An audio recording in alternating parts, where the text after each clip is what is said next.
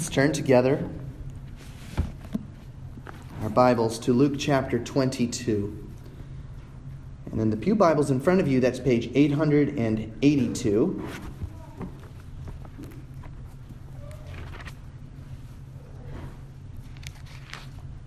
Luke chapter 22, and we're going to read verses 24 through 30. I invite you to stand as you're able out of respect for God's word.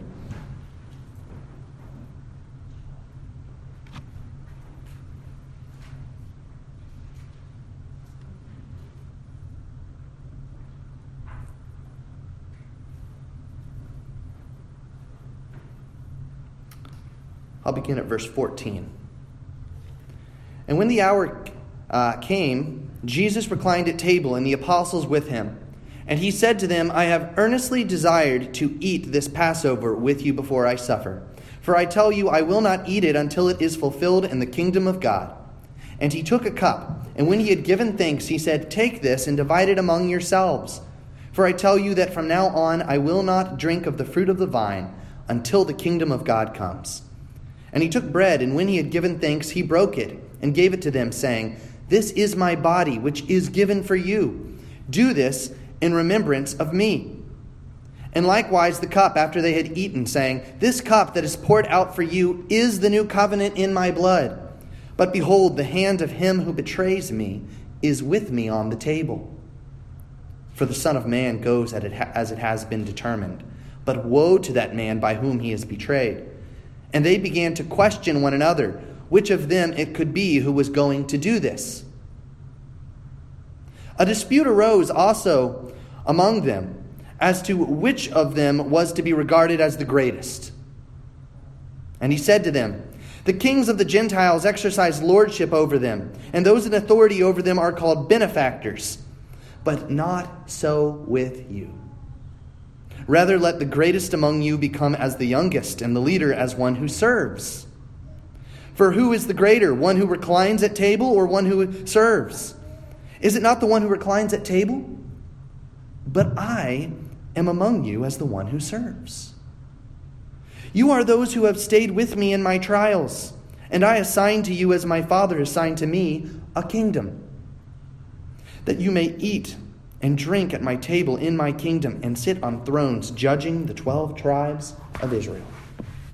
The grass withers, the flower fades, but the word of our God abides forever. Amen. You may be seated.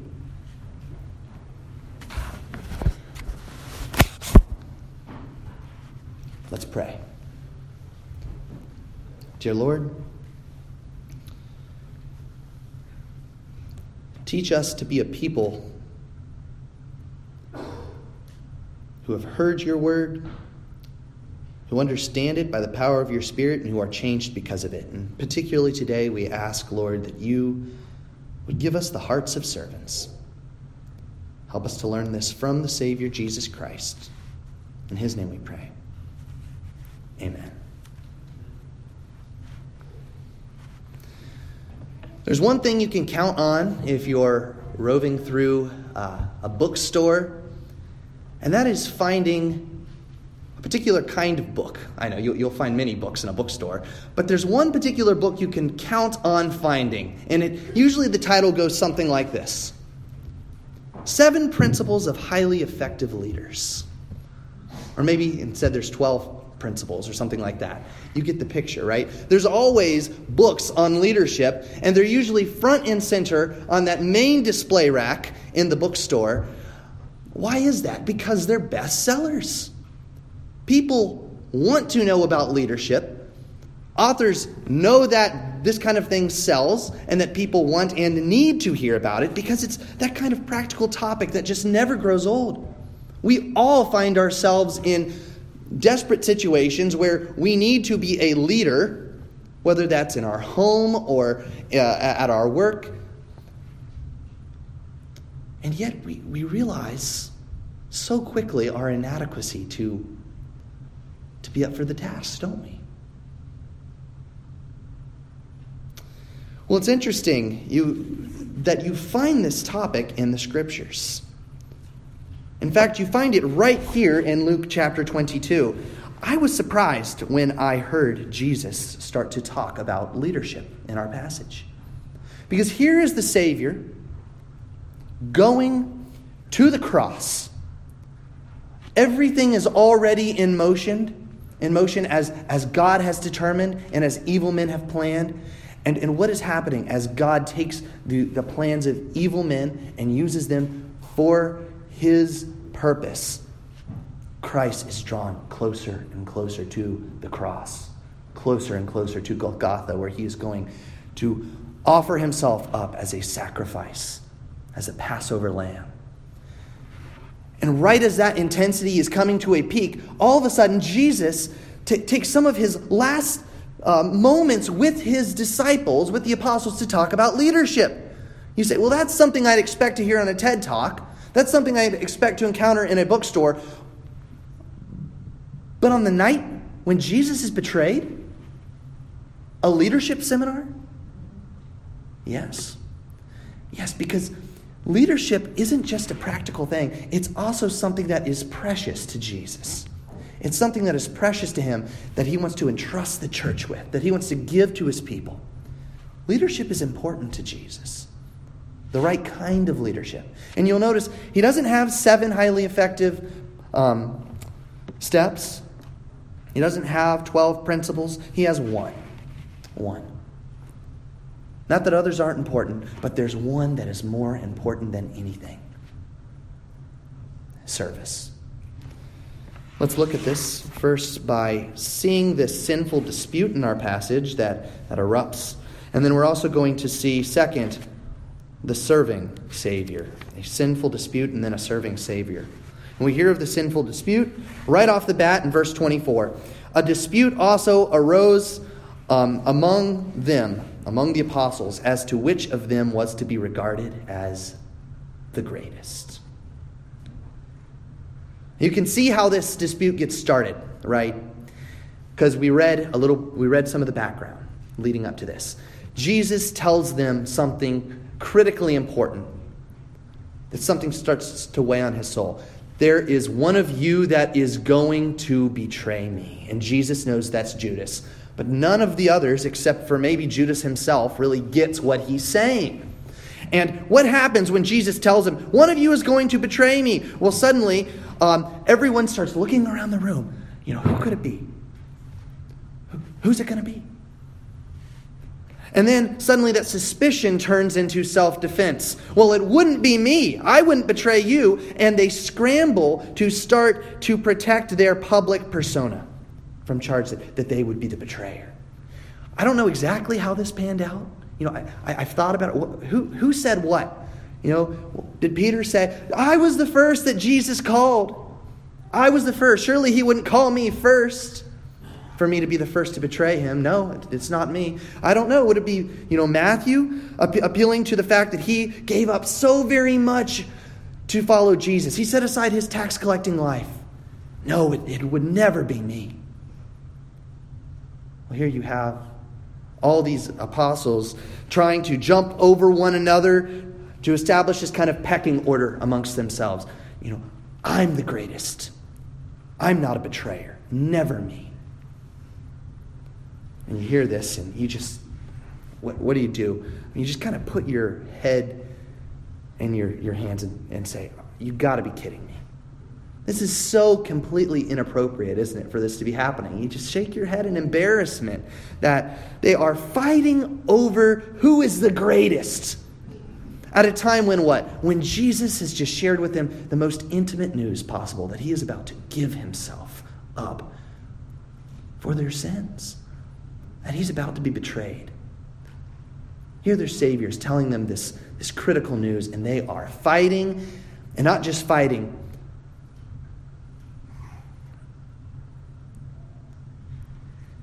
They're fighting in such a way that we see a window into their souls and into their style of leadership, which can be summed up like this. Self-promotion. Self-promotion. These apostles think that they are on the cusp of something great. Here comes Jesus, the Messiah, rolling into Jerusalem. And still, he's told them so many times that he is going to suffer, but they just can't seem to get that into their heads. So what do they seem to be thinking over and over again?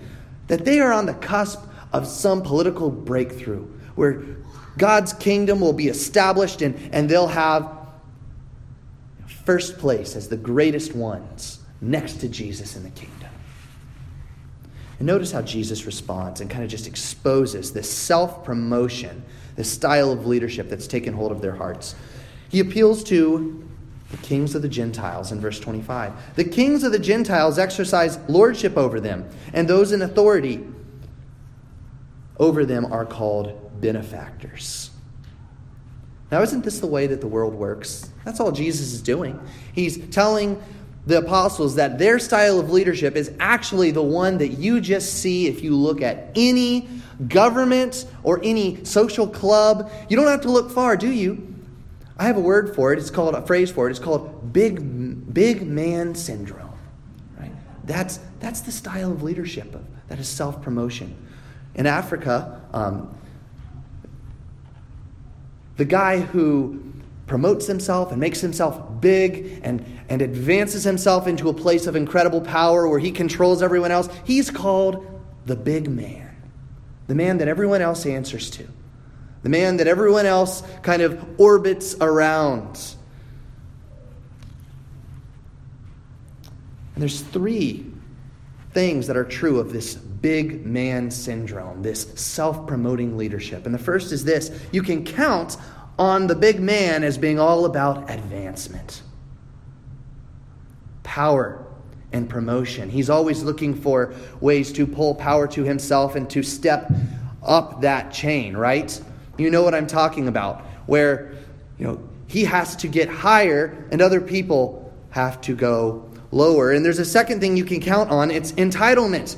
That one of the ways that the big man does this is by assuming to himself a royal title, whether that's Caesar or Führer or Lord, whatever it is.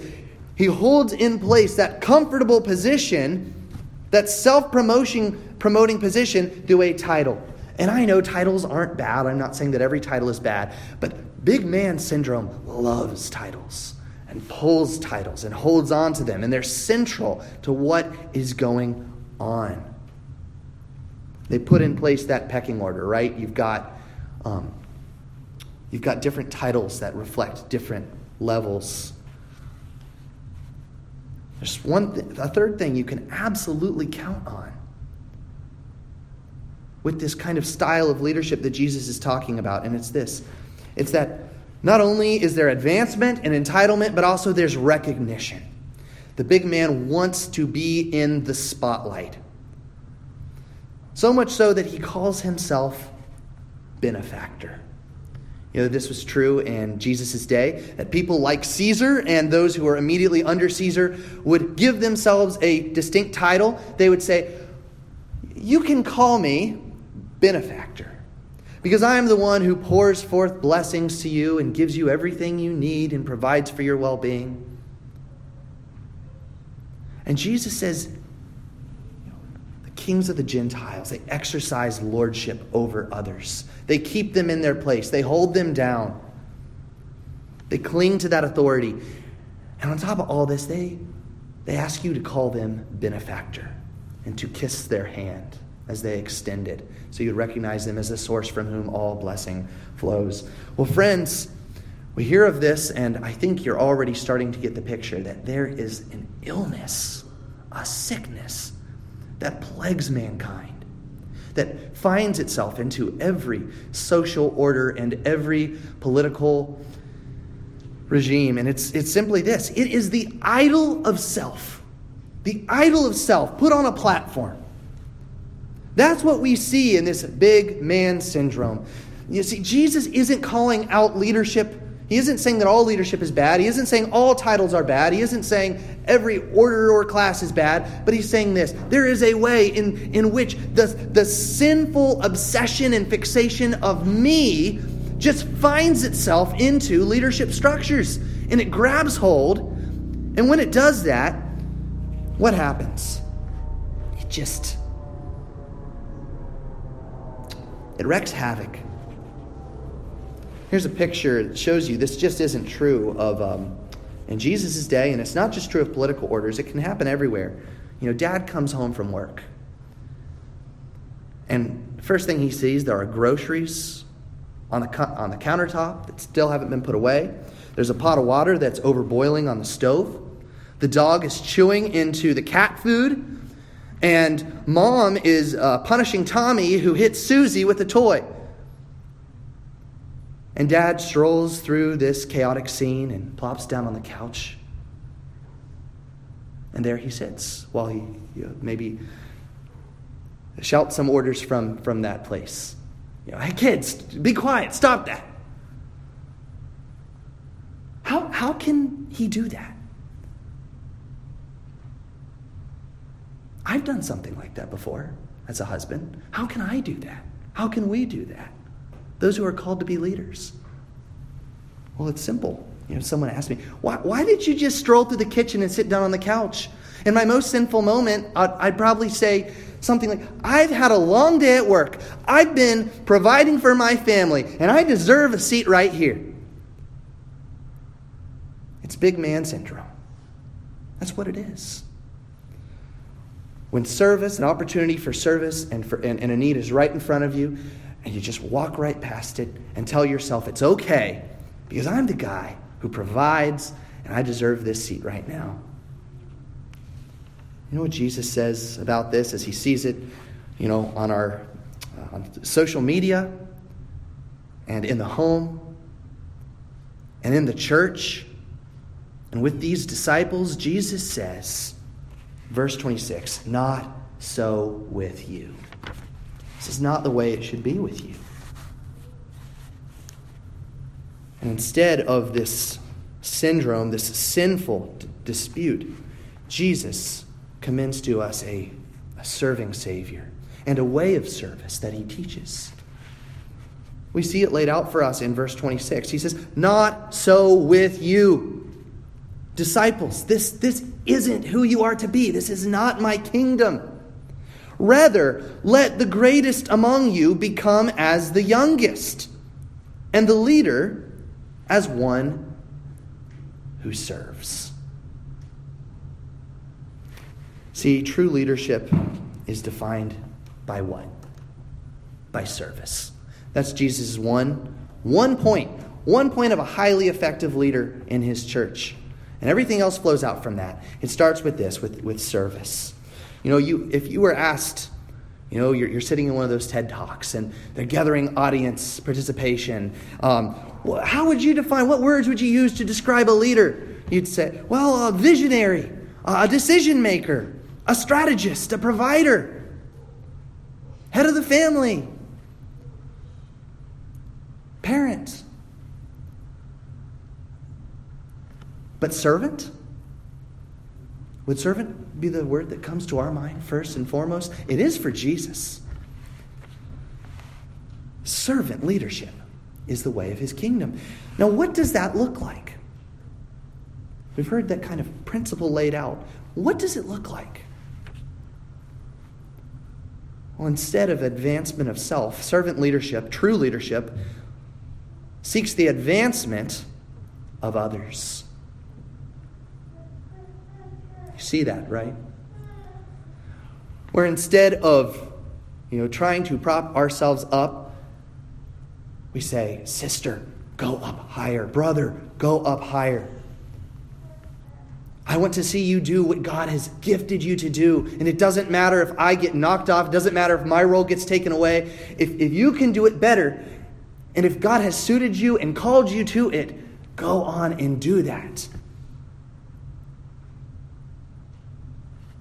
Instead of entitlement, a true leader sacrifices comfort and precious resources so that others flourish. And yes, that means time. How often have I, in my own family, reverted to that big man syndrome where I say, I've been working all day. This time is mine. Don't touch it. And yet Jesus says, no, that time. That's the kind of time where service is all the more sweet. That's the kind of time where leadership shines the brightest, when you say, those quarters where you say, that's mine. And God puts right in front of you an opportunity for service. That's when leadership is at its brightest and most beautiful. And then instead of recognition, instead of that moment in the spotlight, a true leader serves when no one else notices. Now this is so important, isn't it? And it's something I have to say I have seen thriving in our church. And I want to see it thrive even more. I've been encouraged by what I've seen from you, brothers and sisters, that those tasks that are so important, but that are so easily overlooked by the system of the world, so many of you are desiring and stepping up to do them. And you get no applause, and you get little recognition for it, and yet you do it. Why? Because you want to see others flourishing. Because you want to see people worshiping God. Because you want to see our church reach the world with the message of the gospel. That's what it's all about. So I ask you, how are you doing with these things? How are you doing with servant leadership, friends? I've asked myself that question this week, and it's been hard, but I want to turn it to you as well. And let me put before you just one gauge of greatness, one challenge for you. Spend time with someone who doesn't need your advice. Spend time with someone who doesn't need your popularity or attention. Spend time with someone who isn't going to give you the applause, and you know it. And then sit under that and say, okay, what is the Lord teaching me about service? Because it's when you're with someone who doesn't look to you as the big man that you really see yourself for who you are, right? Before the eyes of God. That's the kind of moment where you can really capitalize on and grow in leadership. Jesus doesn't offer titles, friends. He hands out towels to serve with. That's what he's all about. That's what our church needs to really reckon with, especially at this time when we're looking at at the leaders we're putting forward. At the time of particularization, including myself. And as we look forward to when we're going to add even more leaders down the road and say, okay, this is what we all need to be doing. Because it is possible, and church history shows that it is extremely possible that we will go from this beautiful picture of meek deference to one another, service to one another, and suddenly the titles come in and people started getting propped up, and suddenly you have certain classes of leaders within leaders within leaders, and it gets nasty. And it's big man syndrome on steroids. And Jesus says, I offer you a different way. It's actually the way of the Savior, the example of our Savior. Do you see that in the text in verse 27? What does Jesus say? He asks a question. For who is greater, one who reclines at table or one who serves? And then he says, is it not the one who reclines at table? It makes you think, yeah, the one who's chilling there at table, getting waited on. Oh yeah, he or she, they're the one who's high in the hog. He's just taking in all the glory. And then look at what Jesus says. But friends, I am among you as the one who serves. That had to be an eye-opening moment for the disciples. I love it. Here's Jesus. He's telling them about leadership. And suddenly it clicks for them. He's been waiting on us at this table. He's been distributing bread and wine to us. He's been leading this feast. But his leadership is one in which, what has he been doing? He's been waiting on tables. He's been washing feet. He's been telling them that he's preparing to die for them. That's the leadership that our Savior puts on display.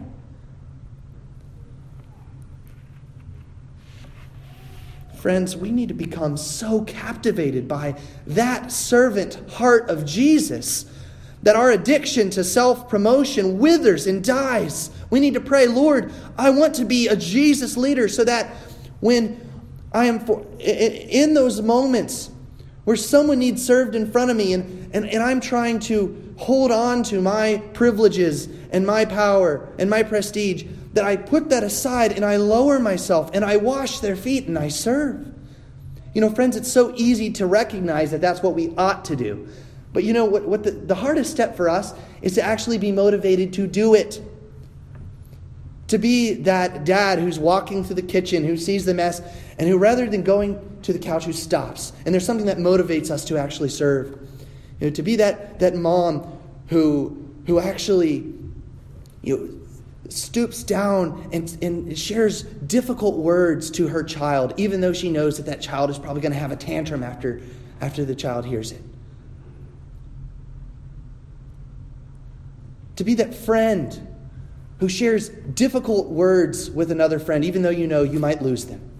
But words they need to hear. That's true servant leadership. How can we be motivated to do that? Only when the cross of Christ grows so large in our hearts that it takes over. It becomes the very pulse of our hearts and our lives. We have to pray, Jesus, I want a servant heart. Teach me your ways. And he starts to transform our marriages and our homes and our co-working spaces and our church. Friends, that's what Jesus has put before us, the pattern of leadership he's put in our midst. If you're hearing that and you're feeling overwhelmed and frustrated,